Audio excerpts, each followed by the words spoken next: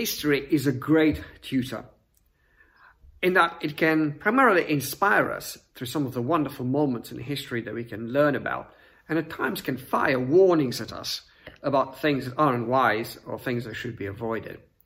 We've embarked on this series of messages looking at different awakenings, both from the Old Testament and the New Testament, because I think they really reveal to us the wonderful acts of God and how God changes individuals, and as a result of individuals being supernaturally changed by God, in his sovereign way, he does that as he wishes, uncontrolled by man.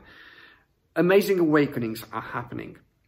And the great thing about looking at the biblical history is actually it gives us an amazing sense of encouragement. So we shouldn't be deflated, but we should be inspired, particularly in days like this, when we could be asking loads of questions, and with church buildings being closed down, with services being cancelled, you know, we really, really are looking for opportunities to be inspired and to dream about what God could do amongst us. I think we're at a crucial point, both in terms of our own place here at CFM in our corner of the Northwest, but we're at a crucial point in history, perhaps, as the Church of Jesus globally. And some good questions need to be asked about what are we meant to do, who are we meant to be in these challenging times. And this is why this mini-series that we've been through on Sunday nights, it could be an incredible encouragement. Listen to some words from Acts chapter 11, verses 19 to 22. Now those who had been scattered by the persecution that broke out when Stephen was killed, they traveled as far as Phoenicia, Cyprus, and Antioch, spreading the word only amongst Jews. Some of them, however, men from Cyprus and Cyrene, went to Antioch and began to speak to Greeks also, telling them the good news about the Lord Jesus. The Lord's hand was with them, and a great number of people believed and turned to the Lord. This is an incredible moment of breakthrough. This is a very significant moment in the life of the early church. This is when the church comes out of a certain box it was in until that point. And you'd find that a group of believers are beginning to reach out much further than they were before. Antioch was in the current province of Syria. It was a significant city, probably after Rome and Alexandria was one of the influential cities of the time. And this is the beginning of something amazing. How did this all happen? What's going on here? How is it that God is so at work through his people, bringing such a breakthrough in this situation, in this location? The great thing is here for me, and this is the first lesson. We've got to do what those disciples did. You've got to see adversities as opportunities.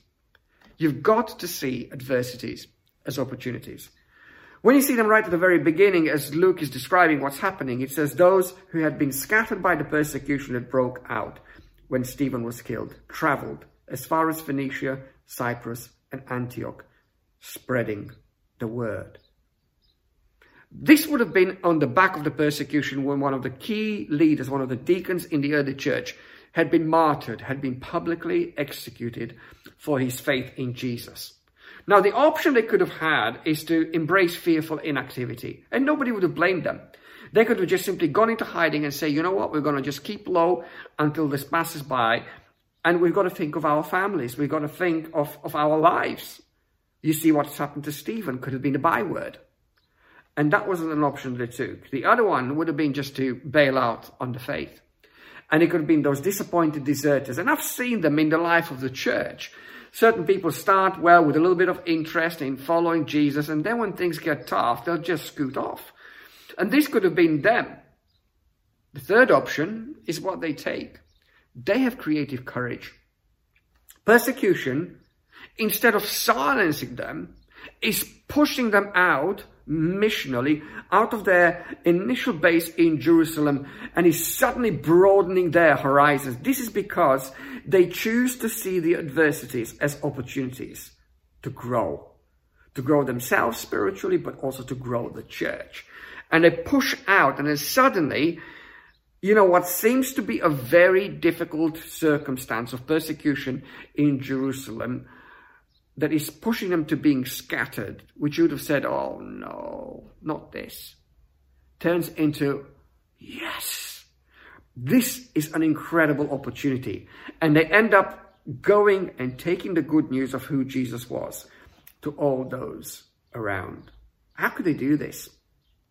I think they could only do this because they made that choice not to be discouraged and distracted by the persecution, and have that deep trust in God and obedience, because they remembered the words of Jesus when Jesus said to them, wait in Jerusalem until the Holy Spirit will be poured out upon you, and you will be my witnesses in Jerusalem. And if the persecution would have broken out, they could have said, hey, we're doing the first part of the job. We're just sticking out to Jerusalem. But that wasn't the full call that Jesus gave them. He said in Jerusalem, Samaria, Judea, Samaria, and to the ends of the earth. This was a ever-widening circle of influence and ripple effects that would go further and further out, including the ends of the earth. So now they make that choice in which, instead of being fearful, they choose to obediently and courageously embrace the promise and call of Jesus. It's a promise and a call. And they say, you know what? We're going to go out.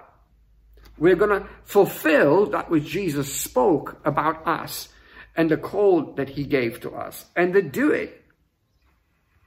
And I think this is a great encouragement for us in a time of this coronavirus crisis, with everything that we've lost, with all the uncertainties, with all the fears that are rampantly coming at us.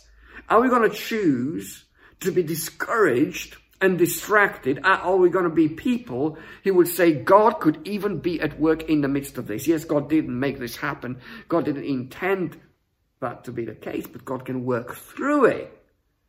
So will we have the same creative courage to see the adversity as an opportunity? I think both we as disciples of Jesus and the church needs to reinvent itself and look at how we teach and reach others. We need to be adaptable. We need to read the signs of the times, and we need to have that creative courage that comes to those disciples who are being pushed out, that comes into our own lives and hearts, because that's what's going to bring about the breakthrough like it did in Antioch. The second thing is this: they're willing to smash walls and build bridges.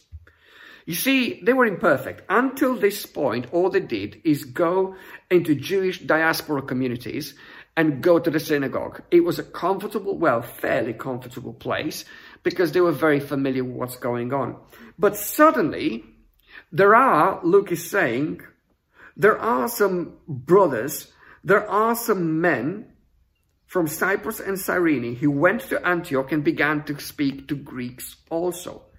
They smashed that wall that might have been an invisible wall between Jews and Gentiles, and they built a bridge. So instead of just speaking to Jewish people in the synagogue, they begin to speak to Greek-speaking men as well. This is a beautiful thing, because those disciples, although they embrace mission and they go out of Jerusalem, which we go thumbs up, this is wonderful, we admire you for this. They had a potential flaw, maybe, because their scope might have been a little bit limited to just reaching Jews in the synagogue. But now there's a real step up in which they're willing to step up and step out into something new, something unfamiliar.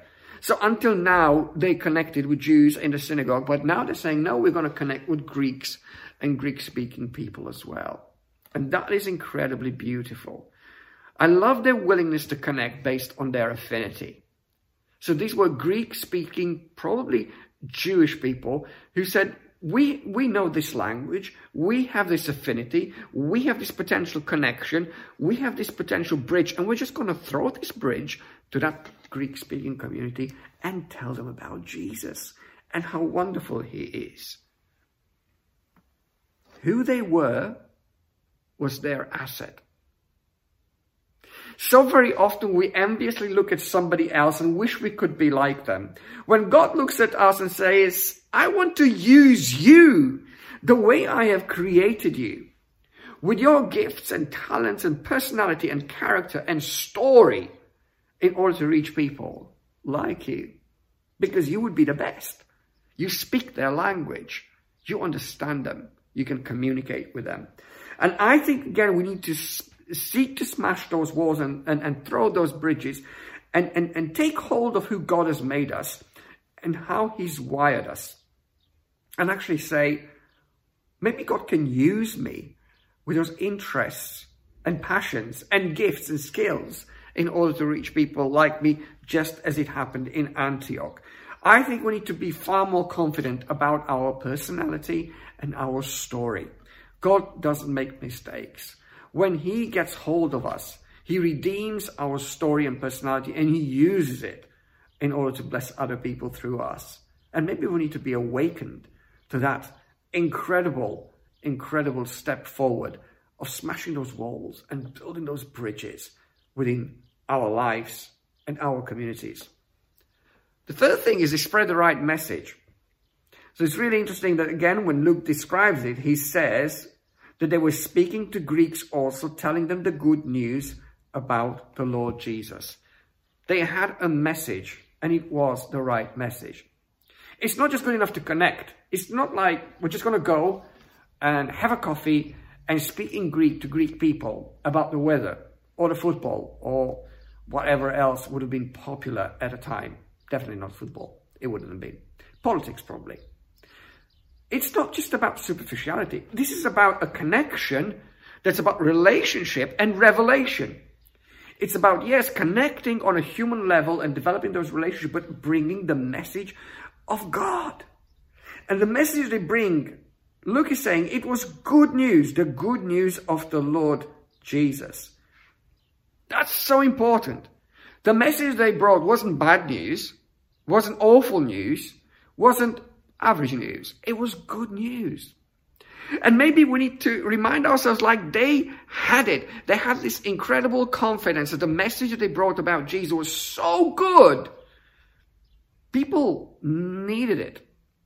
And people would have benefited from it. It was a matter of life and death. They couldn't but share it. And that was what was on their heart. And they bring it. And it's about what I was saying earlier on this morning for those of you who are watching. The good news is that Jesus is bringing freedom from sin. He's bringing fullness in our life. He's bringing a fearlessness when it comes to death. Who can match that? That is good news. It deals with the past, the present, and the future. It deals with every little detail to do with our life. It's so comprehensive. It's so holistic. And that's the good news. And they knew it. And they wanted to tell the people the good news. I love that it's Christ-centered. This isn't good news about a church. This isn't good news about a philosophical idea. This isn't good news about a new movement. This isn't good news about politics. This is unashamedly about Jesus. Because right at the very heart of their message was Jesus, who he was, what he said, and what he wants to do in our lives. Often I think we find it a little bit embarrassing to talk about Jesus, and we end up tying ourselves into all sorts of knots, talking about this and that and the other, and missing Jesus. And if we miss Jesus, we've got nothing at the core of our message, because our message is him. Not just about him, but it's him. And they knew it. They had the right message, and they were spreading the right message. And when they were talking about Jesus, it was the message about Jesus as Lord. It was a deep, comprehensive message, not just embracing Jesus as Savior, which a consumer would do, but embracing Jesus as Lord, as only a disciple would do. This was incredibly significant. It isn't about just, as a consumer, taking hold of the great things that Jesus offers me, but also taking hold of the invitation where Jesus wanted to take hold of me and my life and everything that I am. They had the right message. And I think, again, it's just so important if we want to see breakthrough in our lives, like it's there in the establishment of this amazing Christian movement from Antioch. We need to realize that we need to have an authenticity about the message of Jesus and to own it. Do you know the good news? Do you believe it? Is it bursting out of you to be shared with other people? Or is it just kind of a little bit of a okay news or average news? Is it truly fresh as good news? In your small groups, in the life groups, you can have a discussion about this, just to encourage one another and spur one another on about really owning this message and making sure that that's what people hear when they hear us talk, because it's so good and so worth it. The awakening comes there in Antioch because success belongs to God. It's so clear, again, in what Luke is saying in his description when he says the Lord's hand was with them and a great number of people believed and turned to the Lord. I guess the success-driven person would read this and would be caught by great number of people believed and turned to the Lord, but can easily miss out why that was. And Luke is saying this is a secret. The Lord's hand was with them. The Lord's hand was with them. The Lord's hand talks about the empowerment, the resourcing, the equipping that God brought.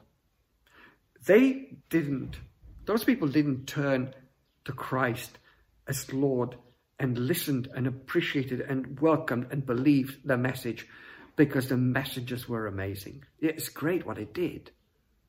It isn't just simply because the message is good. Many people hear that message and don't respond. But they did because the hand of the Lord was upon those messages and upon that message that came. A great number of people. This was very significant. This was a significant beginning of something that ended up being even more significant. And I love the fact that the success belongs to God and is being brought as the people believed the message and they turned to the Lord. Again, it talks about that intellectual understanding of this is what God is saying, but that there's something to do with the heart as the core of our being and our will being moved to actually begin a lifestyle of following Jesus. Those people were not the heroes. God is the hero. The key input wasn't by them. It wasn't their skill in language. It wasn't their creative courage. It wasn't their faith. It wasn't even their obedience. The key is God's signature, God's fingerprint all over this, saying, I'm going to make something happen here. I'm going to bring the breakthrough. And I think we need to seriously hear this in our day and age. We are all fighting our narcissistic tendencies like crazy. And if we aren't, we're probably unaware narcissists. And particularly that's challenging for leaders and for church leadership teams, where we sometimes think that maybe because of our passion and pursuit and technique and strategy and creativity, that's what would make people respond. That's what will bring about the breakthrough. And we need to be reminded to fight those narcissistic tendencies with every single fiber within our being. It isn't about us. This is not our story. This is not our mission. These are not our resources. These are not our skills. It's all about Him. It's all for Him. It's all through Him. We need to be radically and unashamedly Christ-centered, where all the time He gets the glory. This is the greatest challenge for me and for us. Let's not be glory stealers. Let's not be those who, by putting ourselves on a pedestal, are removing God from His righteous place. That's the only context in which God sovereignly would bring the breakthrough, where He will not have to share His glory with anybody else. And really, if we're talking about that sense of relying on God's hand, that means surrendering. That means making sure that we depend on Him. Dare I say it, that means that we are people that pray a lot. Because when we pray, we don't manipulate, we don't create, we don't DIY. It's all about God. And that's a rightful place for us to be. Listen, I dream of such breakthrough here at CFM, but maybe wherever you are, if you're watching somewhere else, I dream for such a breakthrough. And I want to invite you to dream with me. I want you to really have an expectation of such a breakthrough in your life and in the place where you are. And I want you to pray with me for such a breakthrough in the place where you are. I want you to act like they did, not copying them, but saying, Spirit of God, stir our hearts up like theirs was, to see those opportunities in the face of adversities, to be the people that smash the walls and build those bridges, to be those people that bring that right message, this Christ-centered, but that is good news to those around us, to be those people who never steal your glory, but let you get the spotlight every time. Let's dream it. Let's pray it. Let's act upon it. That's our calling. Amen.